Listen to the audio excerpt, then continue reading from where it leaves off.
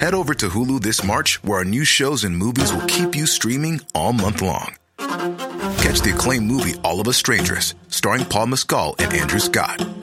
Stream the new Hulu original limited series We Were the Lucky Ones with Joey King and Logan Lerman. And don't forget about Grey's Anatomy. Every Grey's episode ever is now streaming on Hulu. So, what are you waiting for? Go stream something new on Hulu. Say hello to a new era of mental health care. Cerebral is here to help you achieve your mental wellness goals with professional therapy and medication management support. 100% online. You'll experience the all-new Cerebral Way, an innovative approach to mental wellness designed around you. You'll get a personalized treatment plan from a therapist, prescriber, or both in a safe and judgment-free space. Your Cerebral therapist or prescriber will outline a customized plan with clear milestones along the way, so you can get to feeling your best. With Cerebral, you're not alone in your mental health journey. We're here to empower you to live a fulfilling life.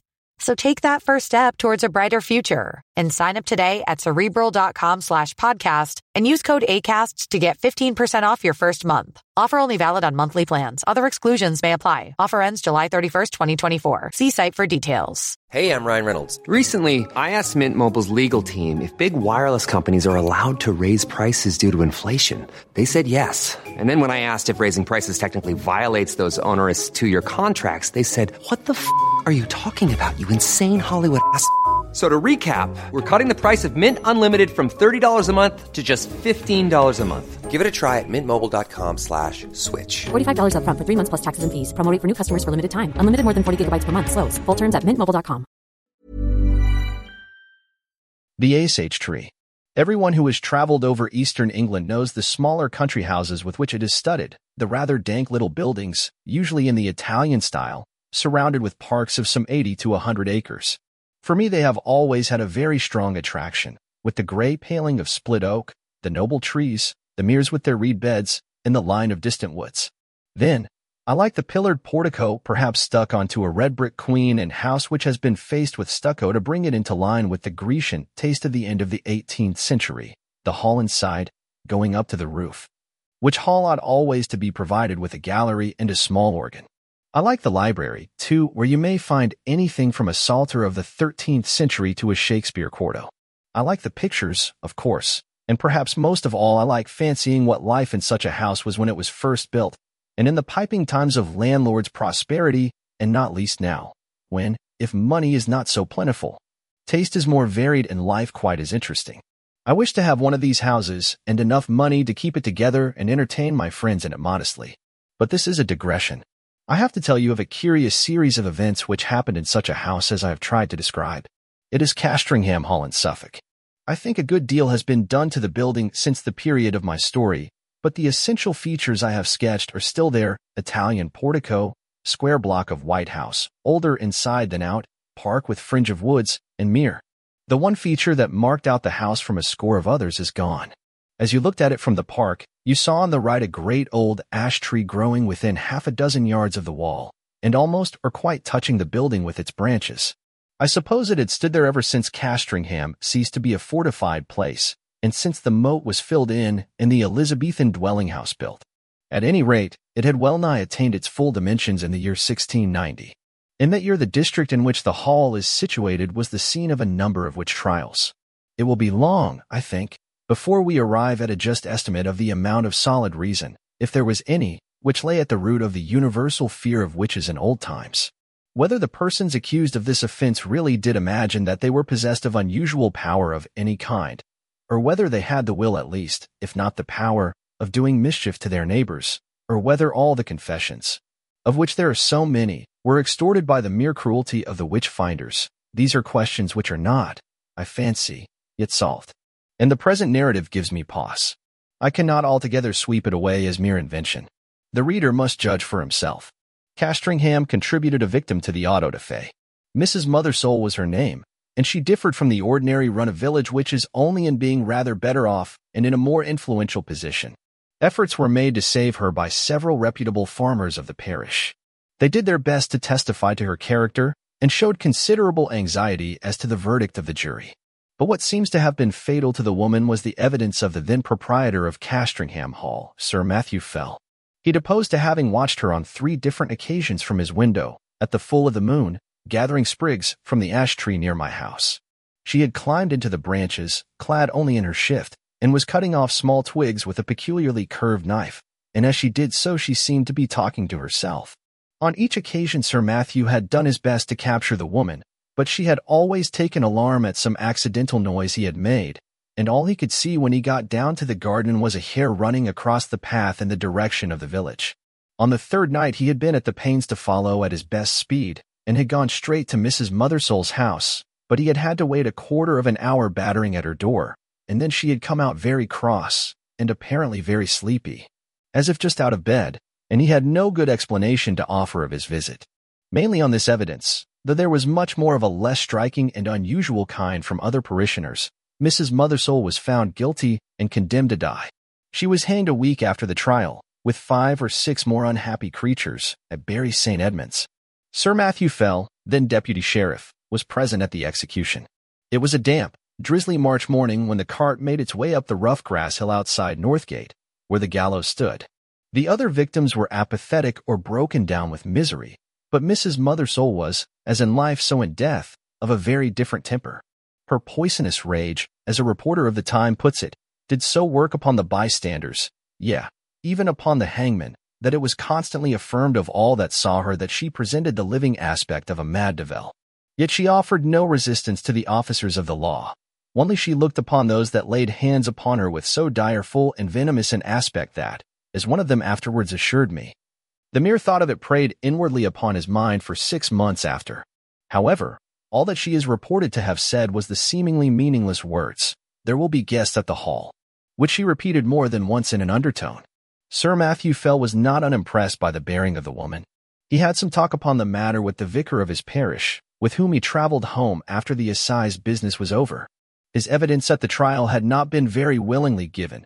He was not specially infected with the witch-finding mania, but he declared, then and afterwards, that he could not give any other account of the matter than that he had given, and that he could not possibly have been mistaken as to what he saw. The whole transaction had been repugnant to him, for he was a man who liked to be on pleasant terms with those about him, but he saw a duty to be done in this business, and he had done it. That seems to have been the gist of his sentiments, and the vicar applauded it, as any reasonable man must have done. A few weeks after, when the moon of May was at the full, vicar and squire met again in the park, and walked to the hall together. Lady Fell was with her mother, who was dangerously ill, and Sir Matthew was alone at home, so the vicar, Mr. Crome, was easily persuaded to take a late supper at the hall. Sir Matthew was not very good company this evening. The talk ran chiefly on family and parish matters, and, as luck would have it, Sir Matthew made a memorandum in writing of certain wishes or intentions of his regarding his estates, which afterwards proved exceedingly useful.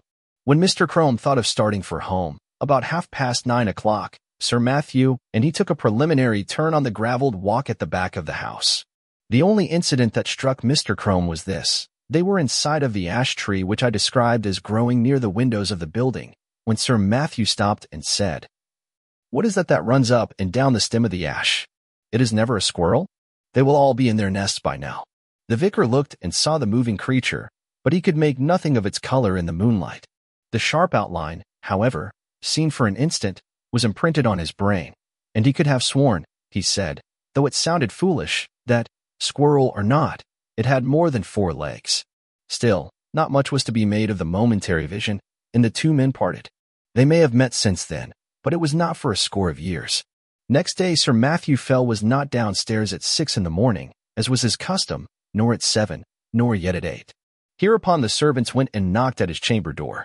I need not prolong the description of their anxious listenings and renewed batterings on the panels. The door was opened at last from the outside, and they found their master dead and black. So much you have guessed. That there were any marks of violence did not at the moment appear, but the window was open. One of the men went to fetch the parson, and then by his directions rode on to give notice to the coroner. Mr. Crome himself went as quick as he might to the hall, and was shown to the room where the dead man lay. He has left some notes among his papers which show how genuine a respect and sorrow was felt for Sir Matthew, and there is also this passage, which I transcribe for the sake of the light it throws upon the course of events, and also upon the common beliefs of the time. There was not any the least trace of an entrance having been forked to the chamber, but the casement stood open, as my poor friend would always have it in this season. He had his evening drink of small ale in a silver vessel of about a pint measure, and tonight had not drunk it out. This drink was examined by the physician from Bury, a Mr. Hodgkins, who could not, however, as he afterwards declared upon his oath, before the coroner's quest, discover that any matter of a venomous kind was present in it. For, as was natural, in the great swelling and blackness of the corpse, there was talk made among the neighbors of poison. The body was very much disordered as it laid in the bed, being twisted after so extreme a sort as gave too probable conjecture that my worthy friend and patron had expired in great pain and agony. And what is as yet unexplained, and to myself the argument of some horrid and artful design in the perpetrators of this barbarous murder, was this, that the women which were entrusted with the laying out of the corpse and washing it, being both sad persons and very well respected in their mournful profession, came to me in a great pain and distress both of mind and body, saying, what was indeed confirmed upon the first view, that they had no sooner touched the breast of the corpse with their naked hands than they were sensible of a more than ordinary violent smart and aching in their palms, which, with their whole forearms, in no long time swelled so immoderately, the pain still continuing, that, as afterwards proved, during many weeks they were forced to lay by the exercise of their calling, and yet no marks seen on the skin. Upon hearing this, I sent for the physician, who was still in the house, and we made as careful a proof as we were able by the help of a small magnifying lens of crystal of the condition of the skin on this part of the body, but could not detect with the instrument we had any matter of importance beyond a couple of small punctures or pricks, which we then concluded were the spots by which the poison might be introduced, remembering that ring of Pope Borgia, with other known specimens of the horrid art of the Italian poisoners of the last age. So much is to be said of the symptoms seen on the corpse. As to what I am to add, it is merely my own experiment, and to be left to posterity to judge whether there be anything of value therein. There was on the table by the bedside a Bible of the small size, in which my friend, punctual as in matters of less moment, so in this more weighty one, used nightly, and upon his first rising, to read a set portion. And I taking it up, not without a tear duly paid to him, which from the study of this purer adumbration was now passed to the contemplation of its great origin all, it came into my thoughts. As at such moments of helplessness we are prone to catch at any the least glimmer that makes promise of light, to make trial of that old, and by many accounted superstitious practice of drawing the sorts, of which a principal instance, in the case of his late sacred majesty the blessed martyr King Charles, and my Lord Falkland, was now much talked of. I must needs admit that by my trial not much assistance was afforded me. Yet, as the cause and origin of these dreadful events may hereafter be searched out, I set down the results. In the case it may be found that they pointed the true quarter of the mischief to a quicker intelligence than my own. I made, then, 3 trials, opening the book and placing my finger upon certain words, which gave in the first these words, from Luke 13:7, cut it down, in the second, Isaiah 13:20, it shall never be inhabited, and upon the third experiment, Job 39:30, her young ones also suck up blood. This is all that need be quoted from Mr. Crome's papers. Sir Matthew Fell was duly coffined and laid into the earth, and his funeral sermon, preached by Mr. Crome on the following Sunday, has been printed under the title of The Unsearchable Way, or England's Danger and the Malicious Dealings of Antichrist. It being the vicar's view, as well as that most commonly held in the neighborhood, that the squire was the victim of a recrudescence of the popish plot. His son, Sir Matthew II, succeeded to the title and estates. And so ends the first act of the Castringham tragedy. It is to be mentioned, though the fact is not surprising, that the new baronet did not occupy the room in which his father had died. Nor, indeed, was it slept in by anyone but an occasional visitor during the whole of his occupation. He died in 1735, and I do not find that anything particular marked his reign, save a curiously constant mortality among his cattle and livestock in general, which showed a tendency to increase slightly as time went on. Those who are interested in the details will find a statistical account in a letter to the Gentleman's Magazine of 1772, which draws the facts from the baronet's own papers. He put an end to it at last by a very simple expedient, that of shutting up all his beasts in sheds at night, and keeping no sheep in his park, for he had noticed that nothing was ever attacked that spent the night indoors. After that the disorder confined itself to wild birds and beasts of chase. But as we have no good account of the symptoms, and as all-night watching was quite unproductive of any clue, I do not dwell on what the Suffolk farmers called the Castringham sickness. The second Sir Matthew died in 1735, as I said, and was duly succeeded by his son, Sir Richard. It was in his time that the great family pew was built out on the north side of the parish church. So large were the squire's ideas that several of the graves on Head over to Hulu this March, where our new shows and movies will keep you streaming all month long. Catch the acclaimed movie All of Us Strangers, starring Paul Mescal and Andrew Scott. Stream the new Hulu original limited series We Were the Lucky Ones with Joey King and Logan Lerman. And don't forget about Grey's Anatomy. Every Grey's episode ever is now streaming on Hulu. So, what are you waiting for? Go stream something new on Hulu. Say hello to a new era of mental health care. Cerebral is here to help you achieve your mental wellness goals with professional therapy and medication management support. 100% online. You'll experience the all-new Cerebral Way, an innovative approach to mental wellness designed around you. You'll get a personalized treatment plan from a therapist, prescriber, or both in a safe and judgment-free space. Your Cerebral therapist or prescriber will outline a customized plan with clear milestones along the way, so you can get to feeling your best. With Cerebral, you're not alone in your mental health journey. We're here to empower you to live a fulfilling life. So take that first step towards a brighter future and sign up today at Cerebral.com/podcast and use code ACAST to get 15% off your first month. Offer only valid on monthly plans. Other exclusions may apply. Offer ends July 31st, 2024. See site for details.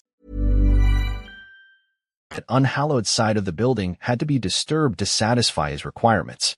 Among them was that of Mrs. Mothersole, the position of which was accurately known, thanks to a note on a plan of the church and yard, both made by Mr. Crome.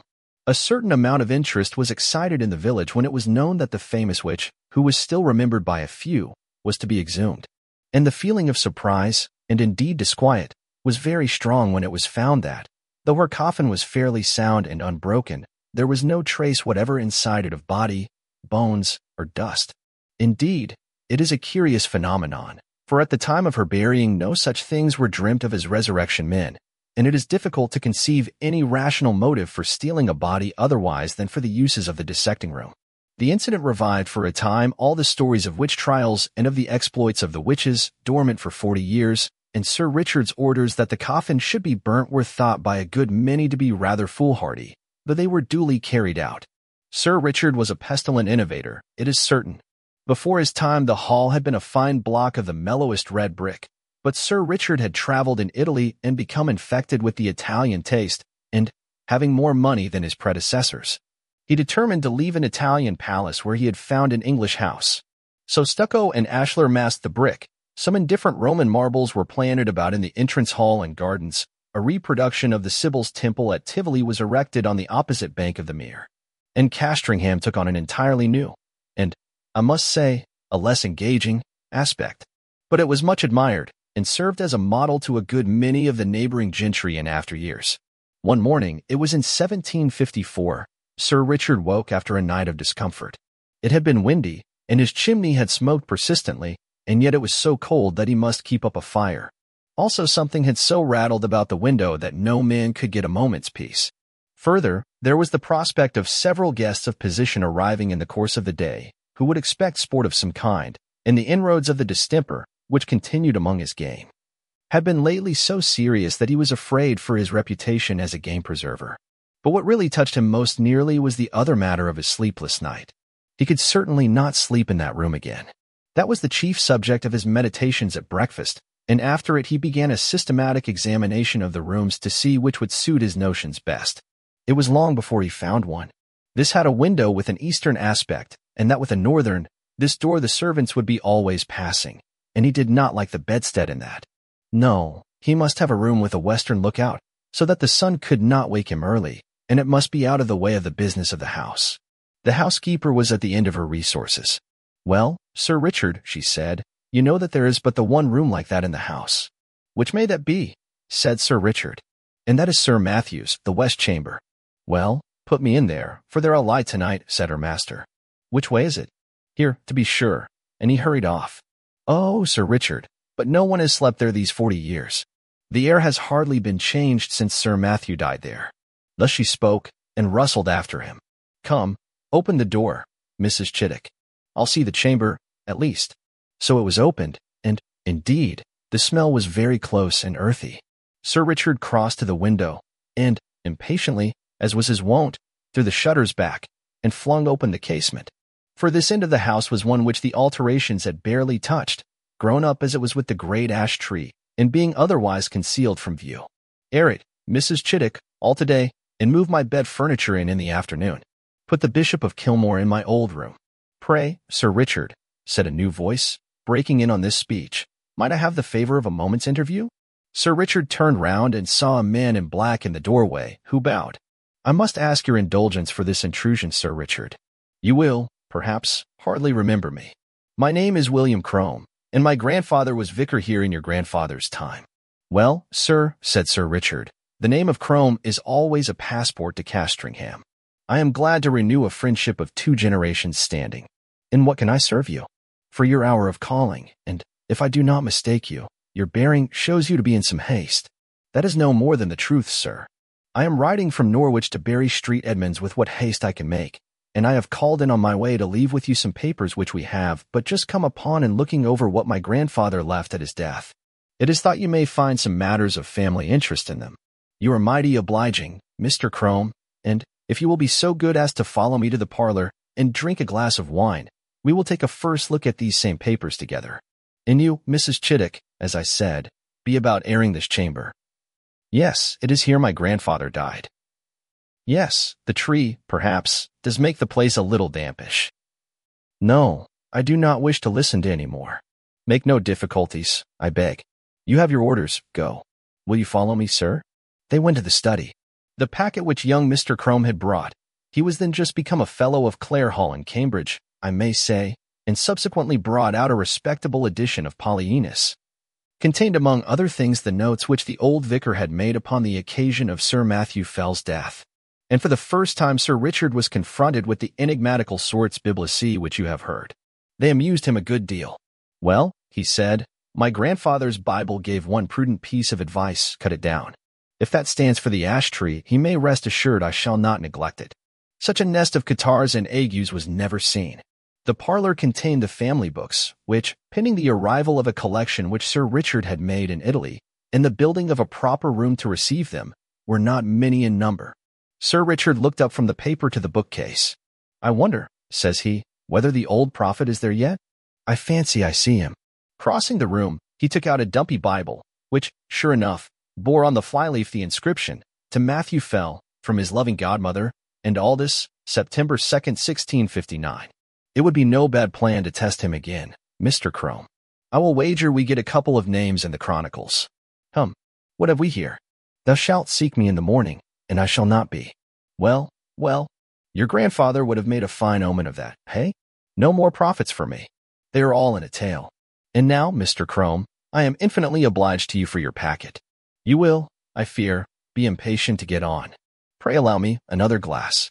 So with offers of hospitality, which were genuinely meant, for Sir Richard thought well of the young man's address and manner, they parted. In the afternoon came the guests, the Bishop of Kilmore, Lady Mary Hervey, Sir William Kentfield, etc. Dinner at 5, wine, cards, supper, and dispersal to bed. Next morning Sir Richard is disinclined to take his gun with the rest. He talks with the Bishop of Kilmore. This prelate, unlike a good many of the Irish bishops of his day, had visited his see, and, indeed, resided there, for some considerable time. This morning, as the two were walking along the terrace and talking over the alterations and improvements in the house, the bishop said, pointing to the window of the west room, "You could never get one of my Irish flock to occupy that room, Sir Richard." "Why is that, my lord?" "It is, in fact, my own. Well, our Irish peasantry will always have it that it brings the worst of luck to sleep near an ash tree, and you have a fine growth of ash not 2 yards from your chamber window. Perhaps," the bishop went on, with a smile, "it has given you a touch of its quality already, for you do not seem, if I may say it, so much the fresher for your night's rest as your friends would like to see you.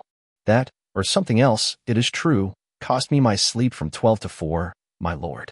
But the tree is to come down tomorrow, so I shall not hear much more from it. I applaud your determination. It can hardly be wholesome to have the air you breathe strained, as it were, through all that leafage. Your lordship is right there, I think. But I had not my window open last night. It was rather the noise that went on, no doubt from the twigs sweeping the glass, that kept me open-eyed. I think that can hardly be, Sir Richard. Here, you see it from this point. None of these nearest branches even can touch your casement unless there were a gale, and there was none of that last night. They missed the panes by a foot. No, sir, true. What, then, will it be, I wonder, that scratched and rustled so, and covered the dust on my sill with lines and marks? At last they agreed that the rats must have come up through the ivy. That was the bishop's idea, and Sir Richard jumped at it. So the day passed quietly, and night came, and the party dispersed to their rooms, and wished Sir Richard a better night. And now we are in his bedroom, with the light out and the squire in bed. The room is over the kitchen, and the night outside still and warm, so the window stands open. There is very little light about the bedstead, but there is a strange movement there. It seems as if Sir Richard were moving his head rapidly to and fro with only the slightest possible sound. And now you would guess, so deceptive is the half-darkness, that he had several heads, round and brownish, which moved back and forward, even as low as his chest. It is a horrible illusion. Is it nothing more? There. Something drops off the bed with a soft plump, like a kitten, and is out of the window in a flash. Another 4, and after that there is quiet again. Thou shalt seek me in the morning, and I shall not be. As with Sir Matthew, so with Sir Richard, dead and black in his bed. A pale and silent party of guests and servants gathered under the window when the news was known. Italian poisoners, popish emissaries, infected air, all these and more guesses were hazarded, and the Bishop of Kilmore looked at the tree, in the fork of whose lower boughs a white tomcat was crouching, looking down the hollow which years had gnawed in the trunk. It was watching something inside the tree with great interest. Suddenly it got up and craned over the hole. Then a bit of the edge on which it stood gave way, and it went slithering in. Everyone looked up at the noise of the fall. It is known to most of us that a cat can cry, but few of us have heard, I hope, such a yell as came out of the trunk of the great ash. 2 or 3 screams there were, the witnesses are not sure which, and then a slight and muffled noise of some commotion or struggling was all that came. But Lady Mary Hervey fainted outright, and the housekeeper stopped her ears and fled till she fell on the terrace. The Bishop of Kilmore and Sir William Kintfield stayed. Yet even they were daunted, though it was only at the cry of a cat, and Sir William swallowed once or twice before he could say, "There is something more than we know of in that tree, my lord. I am for an instant search." And this was agreed upon. A ladder was brought, and one of the gardeners went up, and, looking down the hollow, could detect nothing but a few dim indications of something moving. They got a lantern, and let it down by a rope. We must get at the bottom of this. My life upon it, my lord, but the secret of these terrible deaths is there. Up went the gardener again with the lantern, and let it down the hole cautiously. They saw the yellow light upon his face as he bent over, and saw his face struck with an incredulous terror and loathing before he cried out in a dreadful voice and fell back from the ladder, where, happily, he was caught by 2 of the men, letting the lantern fall inside the tree. He was in a dead faint, and it was some time before any word could be got from him. By then they had something else to look at. The lantern must have broken at the bottom, and the light in it caught upon dry leaves and rubbish that lay there, for in a few minutes a dense smoke began to come up, and then flame, and, to be short, the tree was in a blaze. The bystanders made a ring at some yards' distance, and Sir William and the bishop sent men to get what weapons and tools they could.